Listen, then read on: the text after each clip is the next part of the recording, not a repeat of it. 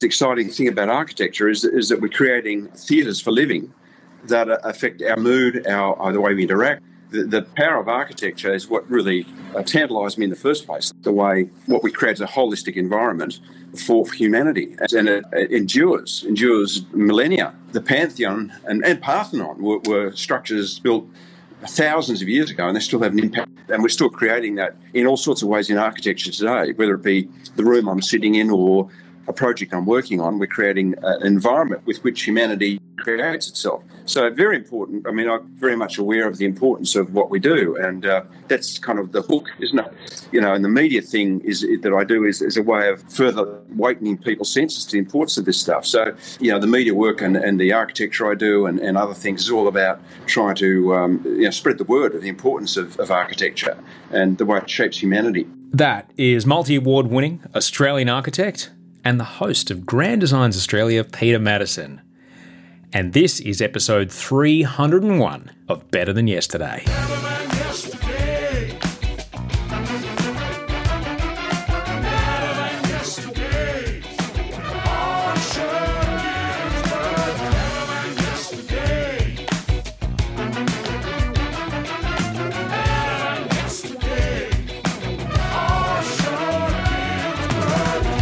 Hello and welcome to Better Than Yesterday. I'm Osher Ginsberg and this is episode 301 of the show with multi-award winning Australian architect and the host of one of my favourite shows, Grand Designs Australia, Peter Maddison. More about Peter in just a moment. If you're new, what is this podcast? It's just a conversation guaranteed to help you make today a little bit better than yesterday. That's it. Something you'll hear today will make you think about the world in a slightly different way and may think you might be going, all right. And maybe you'll do something a little differently today, and then you go to bed tonight going, today was better than yesterday. That's it. There's 300 other episodes you can go and check out if you like. Thank you so much to everybody who had very kind words to say about the new name for the show, the new theme song, and the new direction of it, and also the chat that I had with Audrey. A big thanks especially to everyone that rated and reviewed the show on iTunes. That's always a massive, massive help to us. I know people listen on Spotify, on Google Podcasts, etc., but the iTunes reviews seem to be the ones that really give us the best bang for buck when it comes to getting more people to find out about the show. So to encourage more of you to rate there, let me just say thank you to the people that have written there. Thank you to Meow, who gave us a 5-star. This podcast has changed my life for the better. Your calming influence and words of wonder and delight fill my head. Thank you for such a great podcast and for helping to change the stigma surrounding mental illness. Keep on keeping on. Thank you so much. Oh, it's Katrina. Thank you. Congrats, 300 plus wife plus daughter plus son. Thanks, Kath. Really appreciate that's very sweet of you to say. One from Mia, I believe. Osher is an articulate, highly intelligent and thoughtful guy who presents a real gem of a podcast. Love his guests and his chats with various people. I always wait excitedly for each Monday's episode. Well, thank you so much. That's freaking good of you that you got in touch and did that. Thank you so, so much. You can just do that on the iTunes store rating system. You can do it on your phone or you can do it on a laptop, wherever you want to do. Also, some fantastic podsies this week. I really appreciate it. It's always great to find out where you listen to the show. You're probably listening to this on a phone. So just take a photo of what you're looking at and send it to me. That's really it. Send us your email at gmail.com. Big thanks to Ellie, who is enjoying her lunch at the MCG. Yes, the MCG, the Melbourne Cricket Ground, where people watch football and cricket and occasionally concerts or whatever else goes on there. But there's offices there, and Ellie works there. And she was enjoying her lunch up in the stands, which is fabulous. A great one came in from Nev, who sent in a podsie of his daughter Ruby in utero with an ultrasound picture. That's very, very sweet of you to send that. And Kate, who was enjoying a coffee on Sydney Road in Melbourne, listening to the podcast while enjoying a coffee, and my face rolls by on a tram. That's some weird Osherception going on there. I've seen that tram. I've sat next to a road when that tram's rolled by me. It's weird. My head 10 feet high on the side of a tram. It's very odd. But thank you so much for getting in touch, Kate. You can always email me, sandosh@gmail.com. Just to check in with you quickly this week, not a lot to say that I didn't say on Monday. Just prioritising sleep is tough for the newborn, as I'm sure anyone who's got a newborn has found out. And, the common trope goes. Sleep's a tricky one because if, we don't get enough sleep, our ability to, our resilience just tends to drop a bit. And but we're doing what we can here. As I did mention on Monday's show, I do tend to look at my newborn son and I just weep. And I'm sure that's a common thing too, because I can't protect him from the world. I can't protect him from a world that's on fire with leaders that apparently aren't interested in doing their jobs and protecting and helping their countries. But I did come upon a big learning this week, because I was doing a lot of writing about this week, and I came on with this line. It's, occasionally, I can't remember who wrote it. Someone said, "There's your T-shirt." And occasionally, either Audrey or I or G will drop a line and we go, "There's the T-shirt." So the T-shirt is, I can't change the world, but I can change a nappy. I can't get Scott Morrison to take climate change seriously. I can't do that. I can't show him that his precious Australian economy is being directly affected and negatively affected by climate change. So therefore, he should do something about it because he cares for the economy so much. I can't show him that, but I can do the next right thing. I can change Wolfie's nappy. I can warm up a bottle. I can feed the baby. And I can do all that today. And as far as Wolfie's concerned, those things change his world. So that's what I'll do today. That's it. That's where I am this week, guys.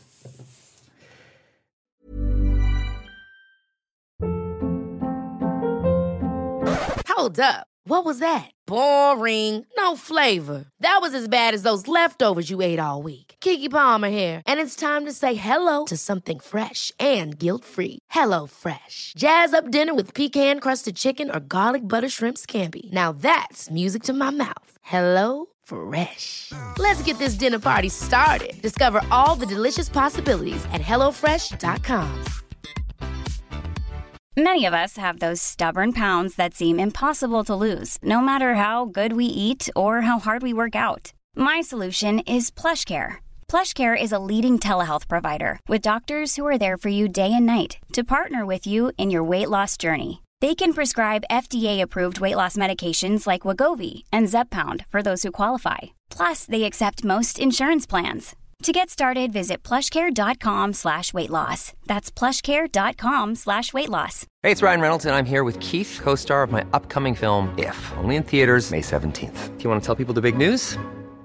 All right, I'll do it. Sign up now and you'll get unlimited for $15 a month and 6 months of Paramount Plus Essential Plan on us. MintMobile.com/switch. Upfront payment of $45 equivalent to $15 per month. Unlimited over 40 gigabytes per month. Face lower speeds. Videos at 480p. Active Mint customers by 531.24 get 6 months of Paramount Plus Essential Plan. Auto renews after 6 months. Offer ends May 31st, 2024. Separate Paramount Plus registration required. Terms and conditions apply if rated PG. So let me tell you about my guest today. Peter Maddison is a multi-award winning Australian architect. He's been running his own architecture firm in Melbourne since 1989. He's also the host of the brilliant Foxtel series Grand Designs Australia. I've got to tell you, Audrey and I just love this show. I love this show. I'm not particularly obsessed with architecture. A house is a house, a building's a building. I'm fascinated, though, with the human stories that this show tells and how you get an insight into how other people make decisions, how they deal with adversity, how they behave under pressure, how they are to contractors, how they are to each other, and indeed what other people think is home versus what I think is home. Peter's a fascinating man, super smart, and a mind that is so fast I could barely keep up with him. We actually caught up over a FaceTime call, which is a first for this show, but it was the only way that he and I could chat. So I do appreciate your understanding of the audio quality that you'll hear today. Grand Designs Australia has its 2019 season finale next Wednesday, the 18th of September, and you can watch all the episodes. Or was it the 17th? Whatever next Wednesday is. You can watch all the episodes, of course, on Catch Up on Foxtel if you have Foxtel. Enjoy this conversation with the fascinating Peter Maddison. I am so grateful to speak to you today, Peter. Where are we finding you today? We are at my office, the epicentre of architecture in Melbourne. There we are. Great little look around. Beautiful open plan situation there. I really like what you've done with the room and those walls. The colours really burst with joy. There you go. That'll be $6.50, please.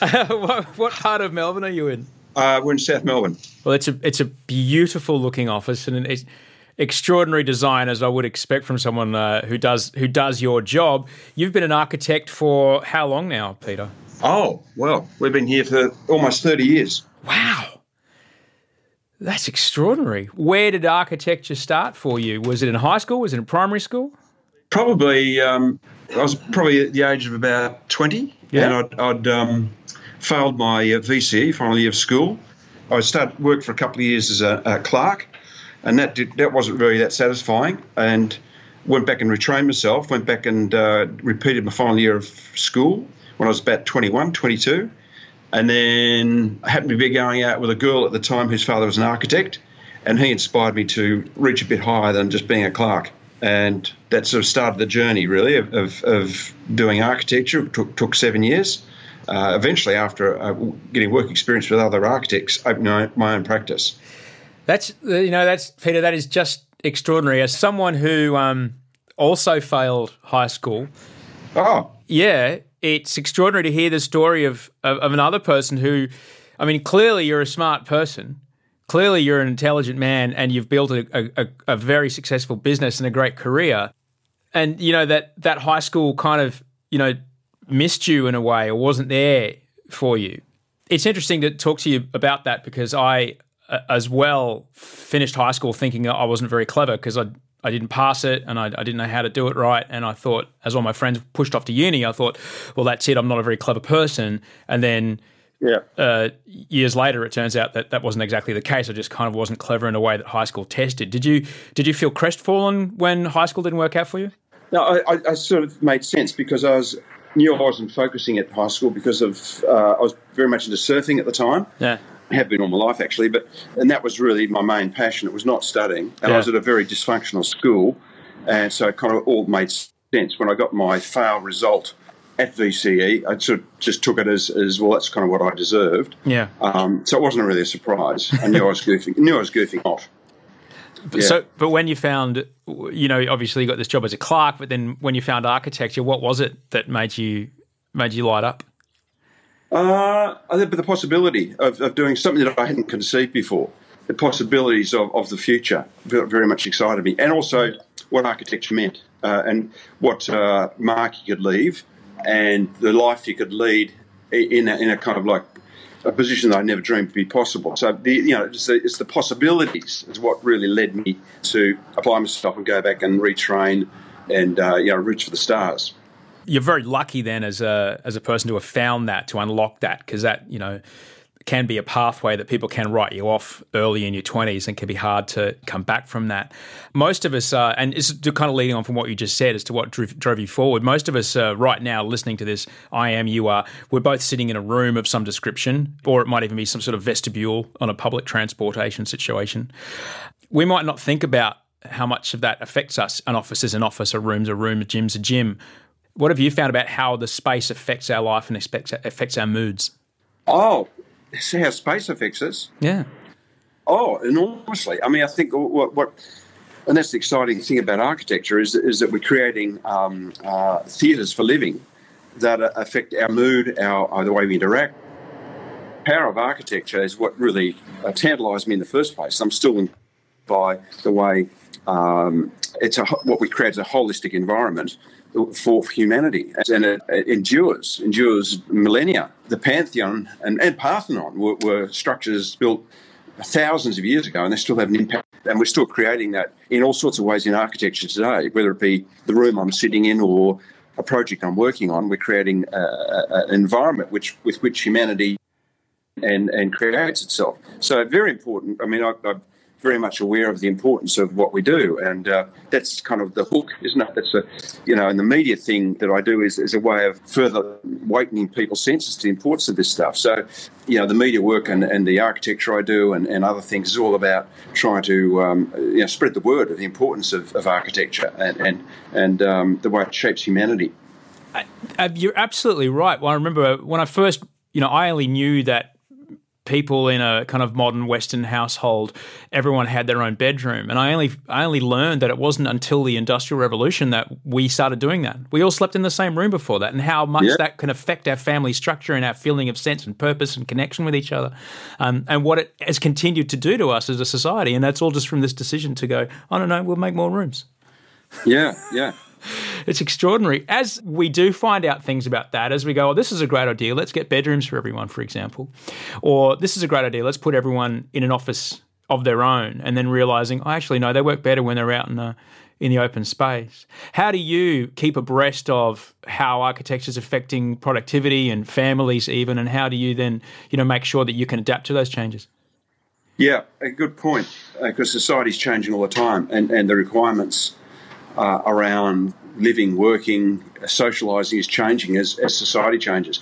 Well, in our profession, we're very lucky because we're very much all the time communicating in all sorts of ways to stay abreast. So it's all these inputs coming to you all the time to try and stay abreast of that. And there's professional development seminars, lots of awards, a lot of travel, and all those things keep you abreast of what society's doing. In fact, when we get a brief from a client that comes in and you're reassessing the requirements from a client about what they want, whether it be a house or an office building or a school, and you're always looking for best practice. So it's never done, and the actual practice is called practice because every job you do is rehearsing for the next job you get after the one you're working on. So it's never finished, hence the name, architectural practice. And medical practice is the same thing. It's never done. There's no solution, no final solution that will solve all ongoing. It's always changing. So, it's an ongoing quest to stay abreast of everything and be relevant for sure. I have to thank my wife for introducing me to your show because at first I was like, well, I'm not really into building or renovating or anything like that. Why would I want to watch this show? And I've come to adore Grand Designs because, well, Peter, while it is fun to watch you push them for the price point on how much they ended up paying. Well, it's always a tricky question to ask. Well, that part's fun. For me, what I love is this show, as someone who makes a lot of reality TV, what I love is this show is you end up seeing the outward expression of someone's internal sense of emotion or sense of place or worthiness played out in their expression of how they put a structure together. And I might be reading too much into it, but for me, that's definitely what I get out of it. Is that something similar to what you found?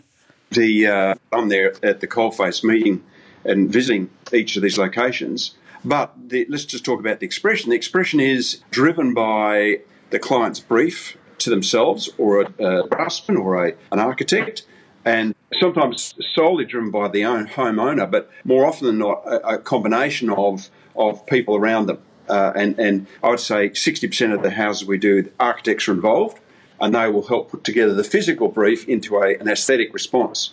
So it's usually a team of people that work on these buildings, and the architecture is the manifestation of a whole lot of inputs, materials that are available, climate, topography, prevailing conditions, cost, budget, cultural background. So there's a whole lot of inputs that make buildings the way they are. That's what makes it interesting. And they vary right across the country, depending on where they're being built. Some are rammed earth because earth's available, some out of local timber, which is really prolific and it's accessible. So the buildings are often modified from the absolute, fully desirable object the owner might want, and it's often modified because of all these inputs. And most people, although it's a very tricky and fraught process, most people convince their house is the best one that could ever be done, There has to be an element of confirmation bias, certainly when you're doing things like in this recent series, when you're a retired science and maths teacher putting your entire life savings into building a concrete bungalow in a suburb that's never going to resale and get you that money back. You're going to want to convince yourself that it's the right thing to do. It's pretty hard, isn't it? And would you put all your assets into one basket? Hell no! And sink it underground. I mean, it's a pretty gutsy effort.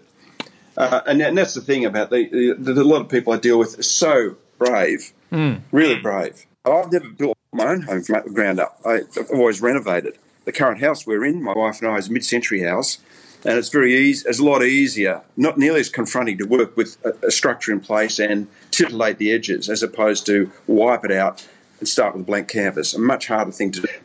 But there's a lot of brave Australians out there, and they're doing some wild stuff. Some really wild stuff. Oh, mate, I am captivated by every single week when I watch Grand Designs. I'm not just blowing smoke, man. I just every week when I watch these Australians who have lives completely different to mine, but I just so like that one bloke who's like at the top of a mountain somewhere in the Highlands just for 6 years, basically essentially separating from his wife so he could build this thing out of his hands. Eureka. Euroa. Yeah, building the big Rossi. Where do you live? We live in an apartment in Bronte in Sydney. Ah, okay. Beautiful. Nice spot. It's great. Utilitarian. It does what it needs to do. I'm in a room that was my podcast office. It is now a baby room. Nice spot to go swimming. Beautiful area. But this week we're doing a show. It's an episode around a couple in Byron Bay, Suffolk Park. Glorious. And it's a great episode also about someone doing something they really believe in and living in a caravan for a couple of years while they're building this thing. So, and this guy this week is enamoured with mid-century architecture. So he's a fashion designer. So he knows, has a little bit computer savvy, designs his own house, takes a year off and builds it. So it's a classic Grand Designs where he does something that he's absolutely convinced is the right design solution. And it could have been a whole lot of solutions, but he's just loves the idea of mid-century architecture and reproduces a great iteration of that from his own research, his own knowledge. It's a classic story this week, yeah. You've seen, can't imagine how many builds doing this job. Would you like to see? It must be hundreds, surely. You've got a number? Hang on, I'll show you something. Hang on, we're getting it. Just look at the ceiling for a moment. I'm just looking at Peter's ceiling in his beautiful office there. Okay, so hang on, stay with me. Oh my goodness, that is a list of every job you've ever shot? Oh my goodness. There's a list of just goes on and on and on and on.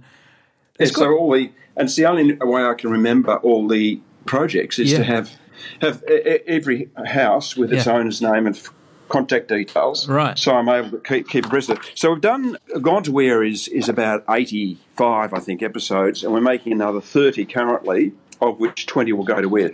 We need to get 10 episodes a year to air because they take anything from 1 year to 10 years to build. The current series is showing, but we're making enough to do seasons 9 and 10. So having seen that amount of work that is outside of the kind of scope you would take on yourself as an architect. Because you couldn't manage that many projects, particularly residential, which is very detailed, without a huge team. And working with clients that you might otherwise as an architect go, you know what, I'm not the guy for you. Yeah. You have to have an affinity with your client, I think. Working with personalities that are very different to your own. What have you learned over, let's call it 100, over 100 builds that you've built and witnessed to on Grand Designs? What have you learned? What can you tell us about making a plan? Making a plan. So anyone can make a plan, but there's a big difference between a plan on a minty wrapper and a set of cohesive, well-thought-out, detailed plans where a professional is involved. Because, you would never carry out surgery on your own hand, would you? I mean, you get a professional to do it. And why would you take on probably the most expensive, most fraught process without a professional involved?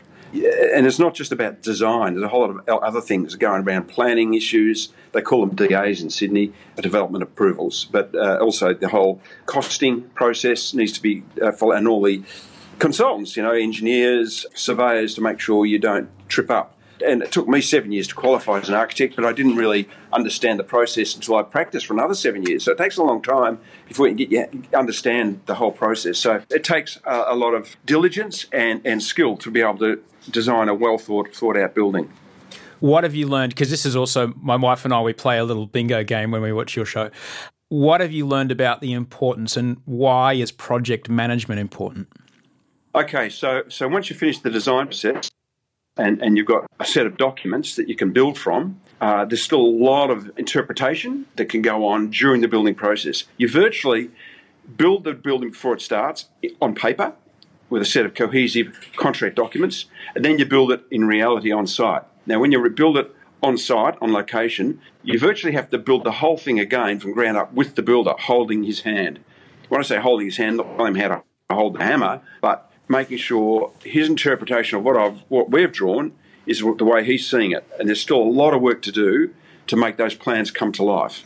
And no one will know, the client who's paid for them will not know what's on those drawings intimately. Only the architect will know. So it's called contract administration. That is administering the contract between the client and the builder. If an architect's not involved, anything can change, and only the builder possibly will know. So it's critical, really, to ensure what you've paid for comes to life, is built. When you do make a show, you do always make a note of it when you say they've decided to project manage this themselves. Why do you lean on that so much? Because it's a fatal flaw, a fatal mistake. Because most people think they can manage their own superannuation or manage the purchase of a new car. So how much different is it going from managing the household budget, say, a couple might have done for 10 years, not much difference between that, and they draw the parallel to managing a building process. But with a building process, you've got 100 different sets of hands working on it, all with different prices and tendering conditions, all with different agendas. So someone's got to bring that playing orchestra together. And without a conductor, it's going to be mayhem. And certainly if you are full of that confirmation bias of, no, this is the best house ever, I have come up with the best idea, you can be very prone to just saying yes to invoices after invoices after invoices. Yeah, and so it's the whole managing of the time and the cost and variations and changes, but also understanding what the trades do and the coordination of that. So it's a less sure way of building if you project manage yourself. A lot, it's more likely to go off the rails. Yeah, I can say that fairly confidently. When you are in the middle of it all, and I guess, this is also a renovation question. I'm asking you these questions mainly because there's so many parallels between, the building of a house, and also there's so many decisions we make in our lives that have similar kind of gravity to them. But the permanence of the jeopardy of, putting a wall here or there is going to last a long time to other decisions we may make in our life. And so I definitely know that one of the other ones that I see a lot in grand designs is the digger's here, or the bricky's here, we may as well. And deviating from what we've already decided to do we may as well, Yep. And that's just a frightening thing to do. It's a compulsive thing because it's really hard to see the way the building is going to come together when it's being built, because there's a lot of uncertainty and difficulty reading the end result when something's half built. So it's quite a compulsive thing to do, to go, let's make the window a bit bigger now because we can, and let's cut another hole here or extend the slab there. So, I mean, if it's a house that's been designed, if it's a house by an architect, you have to rest assured that there's been thought gone into it, a thorough thought about furniture layouts and, where light switches go, and one thing leads to another. It's a linear process you go through when designing things. It's not haphazard, but when it's being built, it is haphazard. Walls go in, and then there might be a bit of lighting track goes in. So it's really, you have to be cautious you don't change things.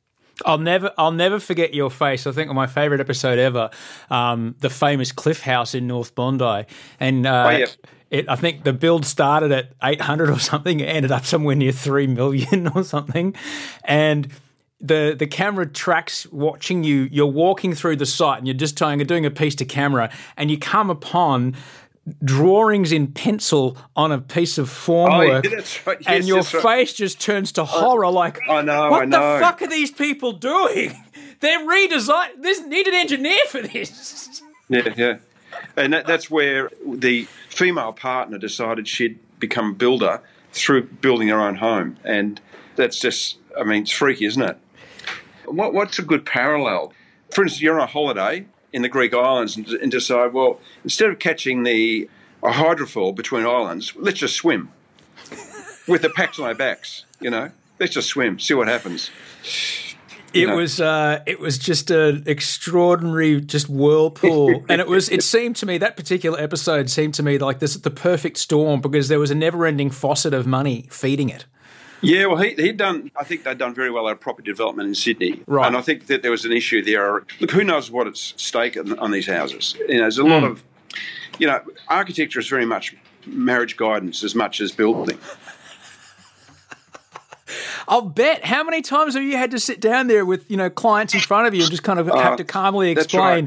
That's right. It's not about one client. It's always about two clients and possibly more. So that's the thing about residential, as opposed to commercial architecture. There's a whole understanding human frailty and human relationships, which drives a lot of decision making. Yeah. There's never been a faster or easier way to start your weight loss journey than with PlushCare.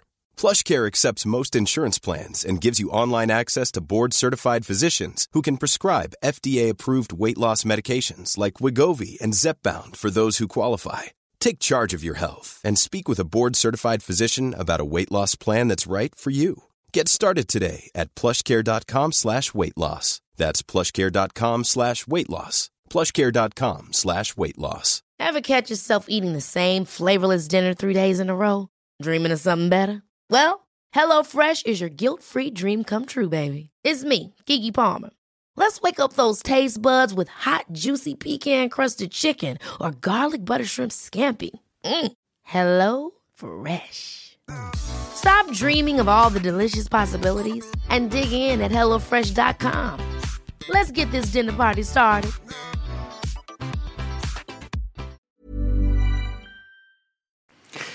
There's the other thing that I see on your show, and you obviously would have to manage people's expectations a lot, particularly around the acceptance of what is. Like, okay, the windows are not going to arrive. You're not going to be able to move in, and helping people deal with that. Have you had to, have you figured out a way to make that easier, or is it always tricky?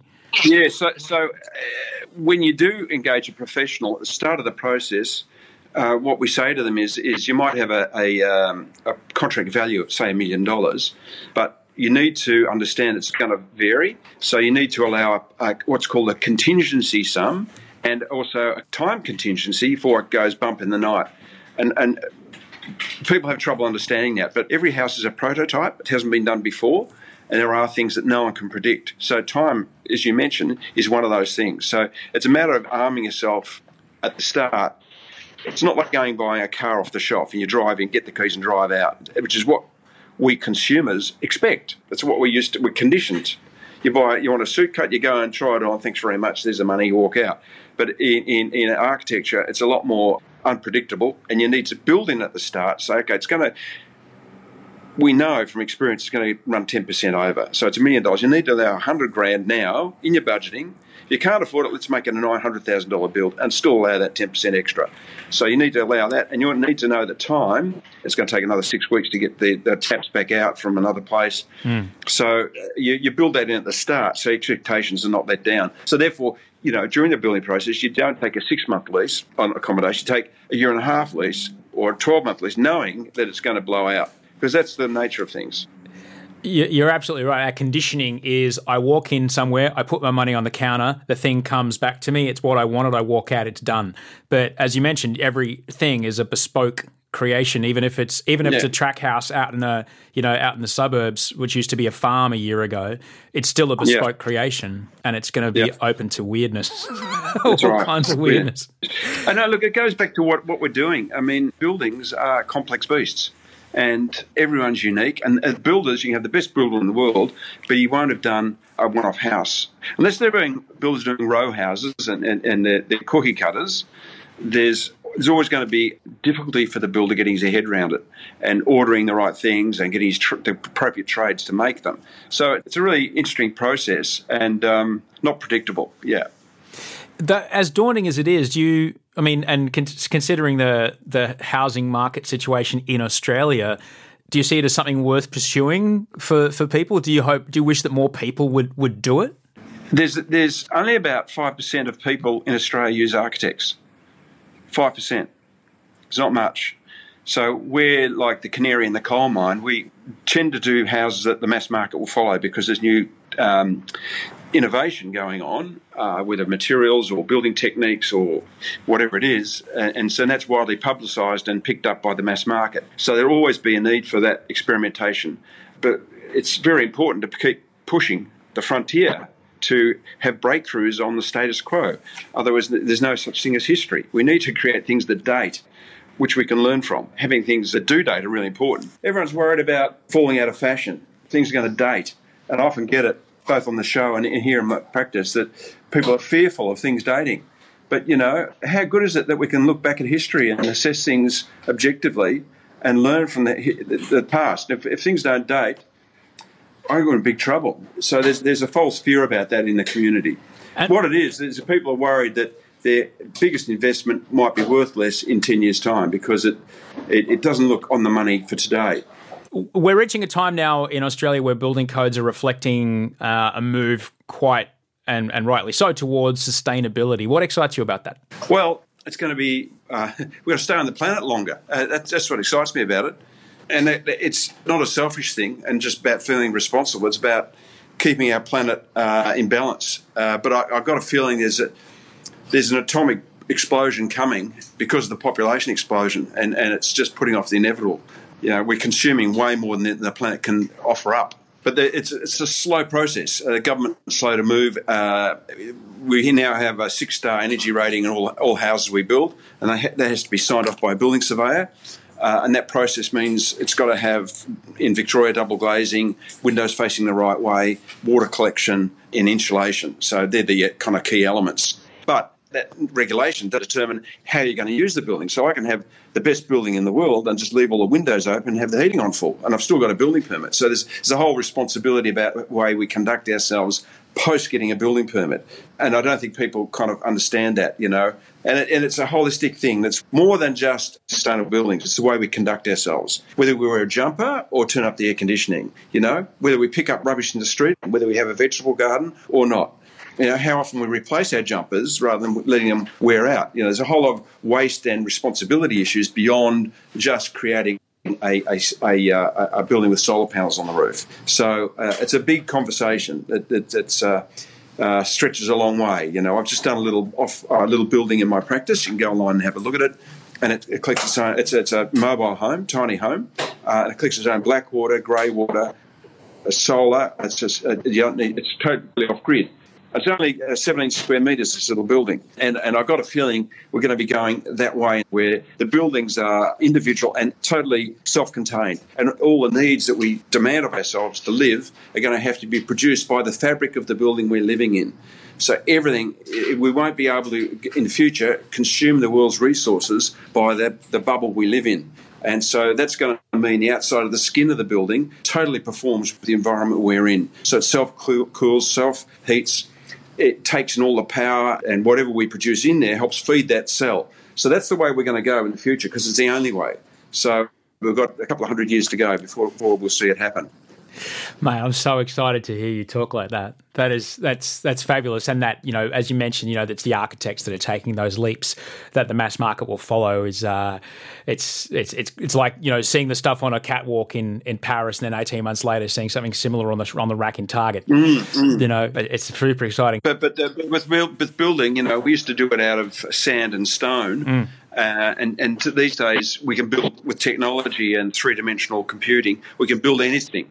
So we're not constrained. And that's exciting in some ways, but there's a long way to go to select the right building materials for the world and have these individual cells that are self-sustaining.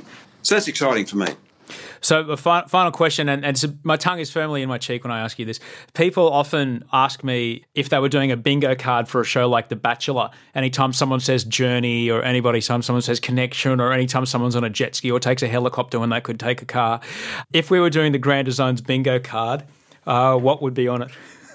It's a light bulb moment. Yeah.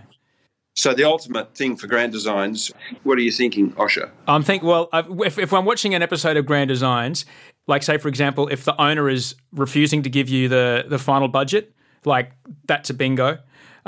If there's a baby that comes during the build, that's a bingo. As you mentioned, if the partner of the owner has decided to project manage. Yeah. So those moments, well, there's lots of them. So look, where does it start? Well, it starts from the very beginning of the process, not being realistic with budget, time, trying to do too much yourself, not taking advice from people that have more experience, being unrealistic about what goes bump in the night. Too many voices, a big problem, too many voices in your ear. And I think it's owning up to what you're good at and what you're not good at. And that's really hard for people because they want to take on more than they can do.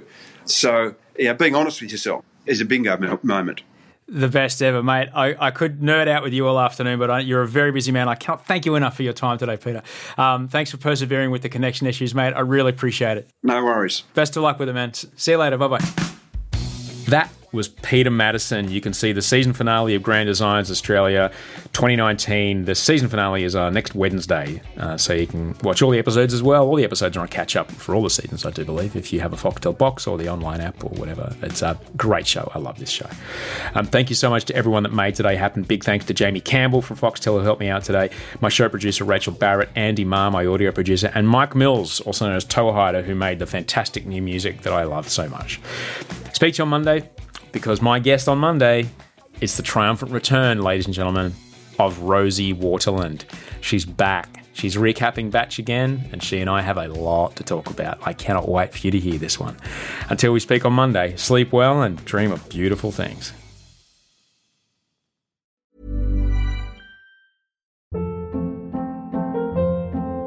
Hold up. What was that? Boring. No flavor. That was as bad as those leftovers you ate all week. Keke Palmer here, and it's time to say hello to something fresh and guilt-free. Hello Fresh. Jazz up dinner with pecan-crusted chicken or garlic butter shrimp scampi. Now that's music to my mouth. Hello Fresh. Let's get this dinner party started. Discover all the delicious possibilities at HelloFresh.com.